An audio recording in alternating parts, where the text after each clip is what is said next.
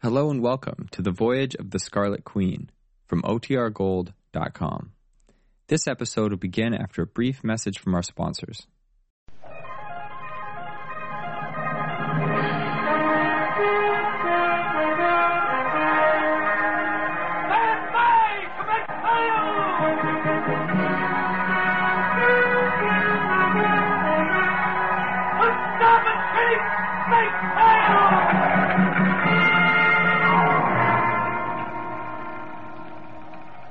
Log entry, the Ketch Scarlet Queen, Philip Carney, master. Position 2 degrees 40 minutes north, 125 degrees 37 minutes east. Wind brisk, sky fair. Remarks, departed Sangi Islands after fulfillment of promise. Reason for promise, Kang's treasure and the ghost of Tangolan.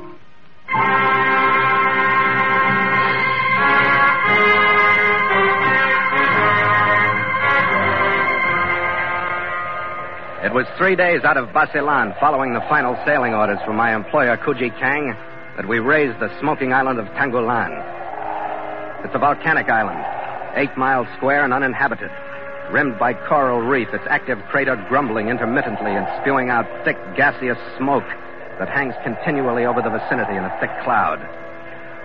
Reminded me of Iwo Jima, the most unpleasant island in my world, with its jumbled heaps of black sand and the complete lack of vegetation. But it was this island that had been drawing us like a magnet over thousands of miles of ocean.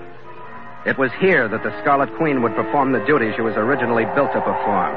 It was here that I'd live up to the agreement I'd signed with Kang over a year ago. I would at last see the historical $10 million treasure lifted out of the scuttled Chinese junk. I'd see it resting finally in the hold of the Scarlet Queen.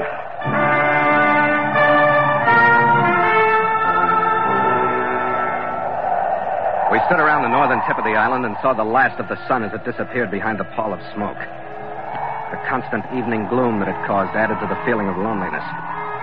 That was all right with me because loneliness was just what we needed at this point. The feeling was fine, but it didn't last long enough. My crewman Nielsen, who was on lookout, broke the spell just as we approached the only reef passage marked on our chart. Hey, up here! What do you got, Nielsen? There's a red hole on the reef on the right side of the passage. Gallagher! Skipper, I thought we were going to be alone on this blasted So island. did I. Take the wheel and hold away from the pass. I'm going forward to have a look. The hull was a lugger, resting at an easy angle on the coral, a little better than halfway through the pass. Her masts broken, her rigging tangled. There was no sign of life on her. With binoculars, I could see a rude camp on the beach beyond. There was no sign of life there either. The figures of 4 men I saw were sprawled on the sand. And if they were alive, I was sure they'd be on their feet watching us as we came in.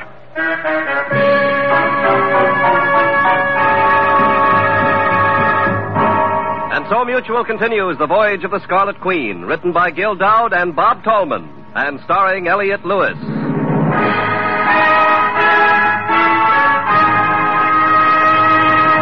The Scarlet Queen, proudest ship to plow the seas, bound for uncharted adventure.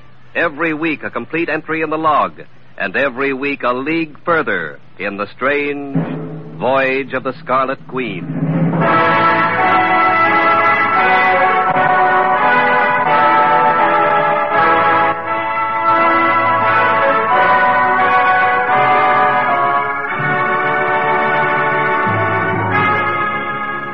The wreck and the silent camp on the beach could have meant anything. Tragedy that was coincidence, or a setup by Kang's archenemy, Constantino. I left the Queen outside the reef with Gallagher in charge. I put our small boat over the side, and Nielsen and I rowed in through the pass, over the quiet water of the lagoon, stepped out onto the white sand. The volcano rumbled now and then. Huge land crabs scudded away from the bodies as we approached the camp. Told a pretty plain story. 3 of the men lay on some black sand that had been scraped into a couch. The 4th lay a few feet away. Beside him was a medical kit. Just beyond his fingertips was a hypodermic syringe and needle. What do you make of it, Captain? Stay back, Nielsen. Whatever they died of wiped out the whole crew, including the doctor. Maybe it was a plague. Looks like it. There was something about this whole island that rubs me the wrong way. I know what you mean. Come on, let's get back to the ship.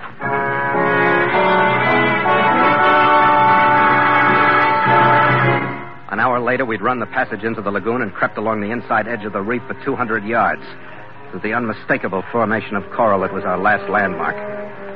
We dropped the hook. We performed a maneuver that was the culmination of all the other maneuvers on the voyage of the Scarlet Queen. We drifted back, letting out anchor cable, until we reached a spot which, if the chart was correct and no one had beaten us to it, was directly over the hull that guarded Kang's treasure in the lightless, smoke-shadowed water 10 fathoms below. But the feeling of elation was completely foreign to the atmosphere of Tangolan. Gallagher and I stood at the rail, feeling the oppressiveness, the uneasiness, as night settled down over us, and the glow from the volcano's crater flickered weirdly on the cloud of smoke above. The atmosphere was bad enough, but Nielsen's hail made it worse. Skipper! Captain Carney! What, Nielsen? There was a light on the island, sir. Where? Yeah, there it is, up there. You see it? Yeah. What do you think it is, sir? Oh, there it's gone. Nielsen, go kill all our lights. Roll out the crew. Tell them to draw for double anchor watches tonight. Yes, sir. That's an odd one, Skipper. What do you make of it? I don't know, Red. Could have been molten lava rolling down from the crater. What are you handing me? I never heard of lava flowing uphill like that light did. All right, then, you name it. You find 4 men dead from the plague on an unpopulated island. So, it must be a ghost. I hope it is, Red. But just in case it isn't, go break out enough rifles to arm the crew, will you?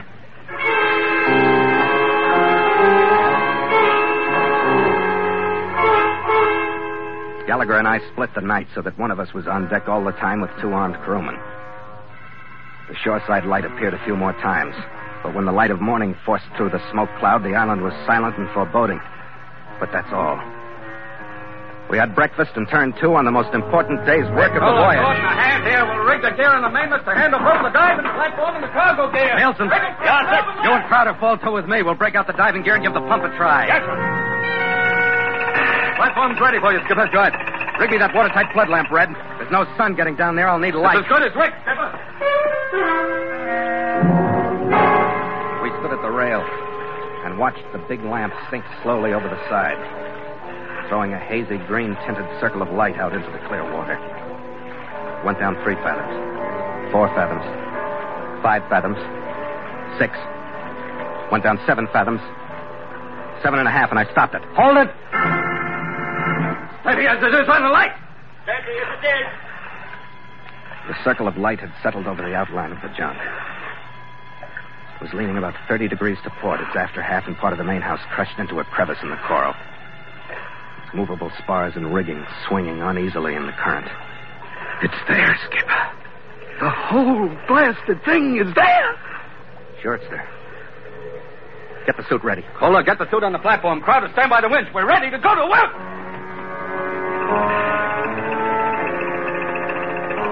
In 10 minutes, I'd gotten into the suit. The platform had lowered me below the surface. And I was left with no sound but the light bubbling of my escape valve and the faint throb of the air being pumped down to me.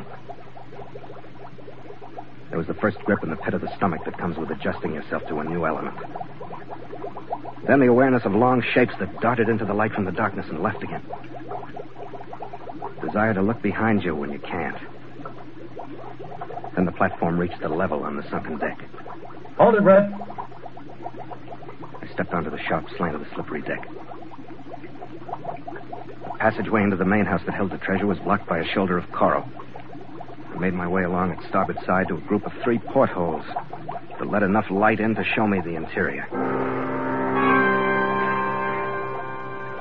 I stood for a good minute, lost in the sight of what lay just a few feet away from me. Lost in the thought of what had led up to this instant, and what the 4 neatly stowed boxes meant in Kang's life, in Gallagher's life, and the crew's lives, and in my life. Skipper! It was the crackle of the intercom circuit in Red's voice that brought me back to the fact that it had to be gotten out of the cabin now that we'd found it. Skipper, what's going on? You're not moving. Skipper, you all right? Sure, Red. I'm all right. What the devil are you doing? I'm looking at it, Red. It's here. Well, let's get it started up. I'll really believe it then. It's not as easy as that. The passageway is jammed shut. We can get it out in one load, but we'll have to cut in through the side. Well, you better come up then. We'll get the gear ready. Yeah. And give me plenty of help with my line, Red. This deck doesn't like me. It's spongy with rot. Well, watch your step. Don't let anything happen now. I won't, Red. This is the most cautious few feet I've traveled since the first time I walked at all. I'll bet you were killed, Skipper. So they tell me, mate. So they tell me. With the excitement of being on the verge of recovery, I don't think any of us took time to think of the night before or the ghost of Tangolan. Or at least no one mentioned it. And when it floated in on us, it was so silent that none of us knew. I'd gotten out of the diving suit, and we were grouped on the landed side of the deck, putting lines on the wrecking bars and saws and the rest of the cutting gear, and we didn't hear it until he pushed his head up over the side to see it and spoke. Who be you? Hey, it's got Skipper. Hey, put down the gun. I'll pull my volcano down on the lot of you. Who are you? I'm poor Sam Brennan. How'd you get here? I hid behind the coconut log. Drifted down on you with the tide. Who be you? Bill Carney, captain of the ship. Was that you on the mountain with the light? Aye. Gonna come aboard, Captain. I've a hunger for Christian food. And I've a word for you. Bring him aboard. Keep your eye on him. 2 crewmen reached down, took him by each arm, and hauled him aboard. What came up over the rail did justice to the head that topped it. His hair was shaggy and shoulder-length, his face matted with wild beard. His body was gaunt, covered by a collection of wet rags that was part cloth, part skin, part seaweed. No makeup man in costume or anywhere could have done as well for the Ben Gunn character out of Treasure Island. We took him to the galley and opened a tin of hash for him. His wild, slightly vacant eyes flashed, and he fell to with a will with his right hand. Held out his left for me to see. The nails were raw, heat-blackened. What be the cause of that, do you reckon? Now, wait a minute. Let's start farther back than that. Where'd you come from? Come from? My island. I've been a copra grower there before my volcano overflowed and burned out my groves and everything else. But I've been alone since then. Then being 10 years ago. 10 years alone on that island? There's company enough there is. With the voices at night. And work enough with the fish to catch and caring for my volcano. Yeah, sure. Now, about your hands. What happened to them? Torture. They was hard cruel to poor Sam Brennan, they was. Who? 8 of them that come not 2 days back. 8? Yeah. Them that run the craft on my reef yonder and laid them poor dead corpses out on the sand. Well, how do you like that? You mean those men didn't die here? They come as they are. Poor dead corpses. Poor Sam Brennan saw them laid out, neat like they are. Then I stepped into the midst of the living, my arm raised to friendship, and they all fell upon me, hard cruel. Forced into my fingers heated needles, leaving the marks that you see there, see? Pretty rough. Why did they do it, Sam? For my wisdom, no less. But I told them little. Only that I saw it sail in and saw no more. They'll get no talk from poor Sam Brennan with cruelty. So what sail in, Sam? The Chinese craft we're lying over now. There you are, Red. Constantino. How'd they get it, Skipper? How'd they get here before How'd they get any place? I'll tell you that and more. I've been at the side at night, moving here, moving there, covered by the growls of my volcano. They learned of my island from a servant in Basilan. Sure. We've been nicely suckered. That death camp set up so we wouldn't risk infection to look over the island. They sit there and watch us load the stuff on the Queen. Then what, Sam, do you know? This is what I know. There's a fast power yacht in the lagoon around the island on the far side of the pass. Inside the reef? Aye. That's great. And the wrecked ship at the reef passage is prepared with dynamite, no less, so that when you start to leave, a touch of the finger will topple it into the passage, and you'll be bottled up here at the mercy of that craft which is armed like a man of war. That I know. That poor Sam Brennan heard himself. Yeah, thanks for the dope, Sam. I take it they have a detonator set up on shore to blow the charge. How many men are with it? There'll be one alone. Rest be on the boat. If I took care of the ones on the boat, could you manage the one ashore? The one? Matched against the Knights and my volcano and me? Oh, we'll manage him, we will. Good. One more thing, Sam. Will you go to the wreck with me before you go ashore? Aye. But I'll go the way you come. Wait a minute, Skipper. That's putting your head right into it, isn't it? Well, what else, Red? It's got to be bottled up here like fish in a glass tank. Yeah, we ought to be able to cut the wires to that dynamite before they get the idea that it's any more than a curiosity trip. They must have expected I that. hope you're right, Skipper. I'll have to take over the diving, Red. You take it. Work as fast as you can. Cut a 6-foot hole into that cabin, then it'll all come out in one load. The gear's all ready. Okay, Skipper, I'll do my best. That'll be good enough, Red. And be careful, huh? Me? You telling me to be careful? Red was in the suit and on his way down by the time Sam Brennan dropped over the side, and I got myself ready and headed toward the wreck in the small boat. I took with me an explosive detonator rigged for dry cell batteries, a couple of small blocks with well-oiled sheaves, and enough strong light line to reach across the 100 yards between shore and the wreck. I boarded it before Sam arrived. Climbed down into the cabin and started tearing the place to pieces. The first 10 minutes of searching weren't enjoyable, but they weren't as bad as the next 20 when I dropped into the hold and still hadn't found the charge.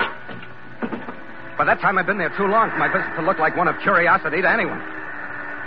When I did find it 7 sticks strong down in the filthy bilge, my heart was pounding, and no one could have convinced me that I didn't rip the wires loose a split second before the man at the detonator had decided to push the plunger home. But when I had them harmless in my hands, even the bilge air smelled as sweet as life itself.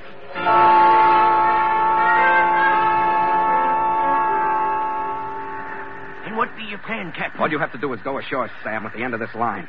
I've got the detonator set so that when the power yacht hits the line just as she enters the reef passage, this wreck we're on will blow up right in their faces. You understand? It has a good sound. My ship is on one side of the passage. They'll approach from the other. The only thing I want to be sure of is that you'll leave enough room on my side so that the Scarlet Queen can squeeze through. It's proper vengeance they get from poor Sam Brennan. That's right. All right, Sam, get going. With the end of the line looped around his tattered waist, he slipped silently into the water, with only his head showing behind his log. Started shoreward toward a spot I'd pointed out to him. May have been minutes, but it seemed like hours before he got there. I watched him secure the line to a jutting rock and then disappear. I heaved my line as taut as I could, reeved it through one of the blocks I'd rigged, made it fast to the detonator so that the slightest tug would blow the charge. Then I went back to the Queen. Oh, you're back all right, Captain. I was sure glad to see you, sir. Thanks, Nielsen. Where's Mr. Gallagher? Oh, he's still submerged. What's the trouble? Well, nothing now, sir. He was on his way up. The cargo's aboard, but the chief's line fouled, and we had trouble getting him out of the cabin of the junk. He was down too long. We didn't want to risk Ben's bringing him up faster than we should. We'll have to speed it up a little, Nielsen. Get on the intercom. Tell him I'm back and he has to get up as fast as he can. Yes, sir. Caller, stand by the windlass. I'll get the motor started and we'll inch up on the anchor. We've got a taut cable, sir. We're over the hook. Over the hook! Nielsen, where's the diving platform? 4 fathoms down, sir. We'll have to have more speed. Tell Gallagher to hang on. We'll have to weigh anchor before we get him aboard. Anchor's away, sir. And coming up. Anchor's away! Where's the platform, Nielsen? 2.5 fathoms, sir. We'll have to forget pressure and everything else and get him aboard. Tell him that. Tell him the powerboat expected is in sight about 1,000 yards off our bow. It was natural that it should show we'd used too much time. Time enough for anyone to realize that something was wrong and decide to find out what. Anchor's in sight, sir. Nielsen! Platform's in sight, sir. So I stood there with my hand on the throttle, not able to open it, and watched the Constantino boat push its sleek bow around a point of land. She was moving slowly, still only inquisitive, still unable to see what was going on our decks. Anchor is up, sir. Secure the anchor! It's clear in the water, sir. The platform's clear. I waited another 30 precious seconds until Gallagher had been swung inboard. Then I opened the throttle. Our wake churned, and as we picked up speed, the Scarlet Queen built a bow wave that curled and gleamed milkily in the gloom. That bow wave was like a starter's gun to the power craft. She built a bigger one of her own as her throttle was open, and she picked up speed that made our pace look like that of a canal scow. I didn't have time for any kind of caution. When we covered half the distance of the pass, I swung toward the island, blind to the reefs or channels or depths, knowing only that I needed that swing to make the narrow lane between the reef and the tripcord that would blow the booby trap in the wreck. By the time I'd made the turn and straightened out for the run, the powerboat had closed to within less than 100 yards of us, and the men aboard her opened up to stop us with every means they had. Take cover, men! Get down on the deck! Come after the cockpit, Red! Stand by to take the wheel in case I catch one of these things. Come on, Skipper! I crouched as low as I could and watched a series of bullet holes appear in the deck in front of me, and felt the splinters as another burst caught the mizzen boom above me. Can we do it, Skipper? I'll know in a minute, Red. We got 25 yards to go. They got about 60. You're awful close to the reef, Skipper. Yeah. The reef, Captain! They're going to strike the reef! I eased a scant foot or two towards the line in the middle of the channel. By the time our bow slid by the reaching coral, the powerboat was no more than 25 yards astern.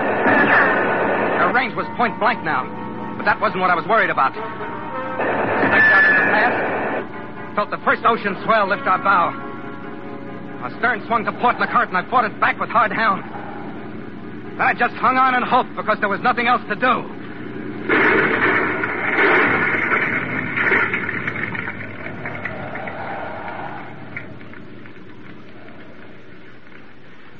Kill the motor.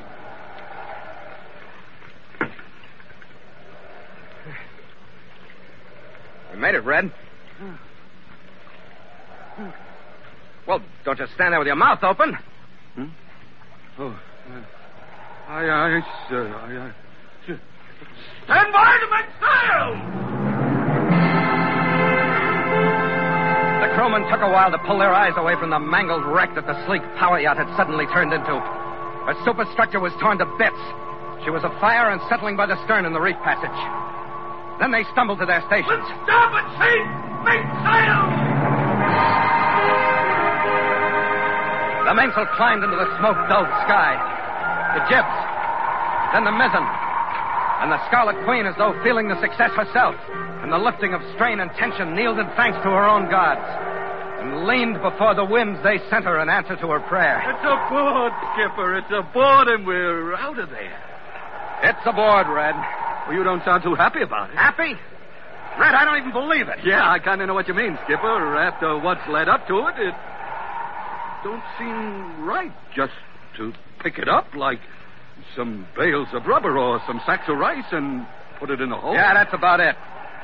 But poor Sam Brennan can have his island. We're out of there. Yeah, that's a little hard to believe, too. But assuming that we are, where are we back? Back to Hong Kong to sign over the stuff we don't believe to Kang. A city, Skipper. Yeah, we've earned a celebration. And I can't think of a better place than Hong Kong. I don't see any reason for waiting till we get there, if you know what I mean. I think I do. Drink, Skipper? You do know? You're psychic. After you, mate. After you.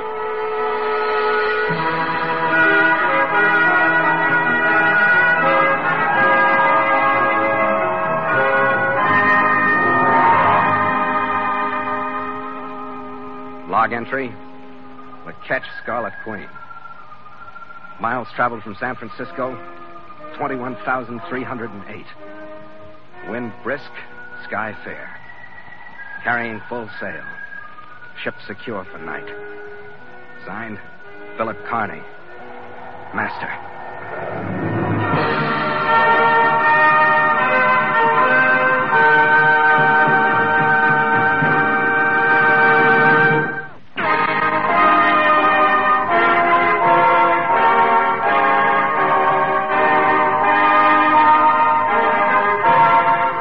Voyage of the Scarlet Queen stars Elliot Lewis as Phil Carney with Ed Max as Gallagher. And tonight featured Bill Johnstone as Sam and William Conrad as Nielsen. Music scored and conducted by Richard Orant. The Scarlet Queen, a Command radio production directed by James Burton, is written by Gil Dowd and Bob Tallman. This program came to you from Hollywood.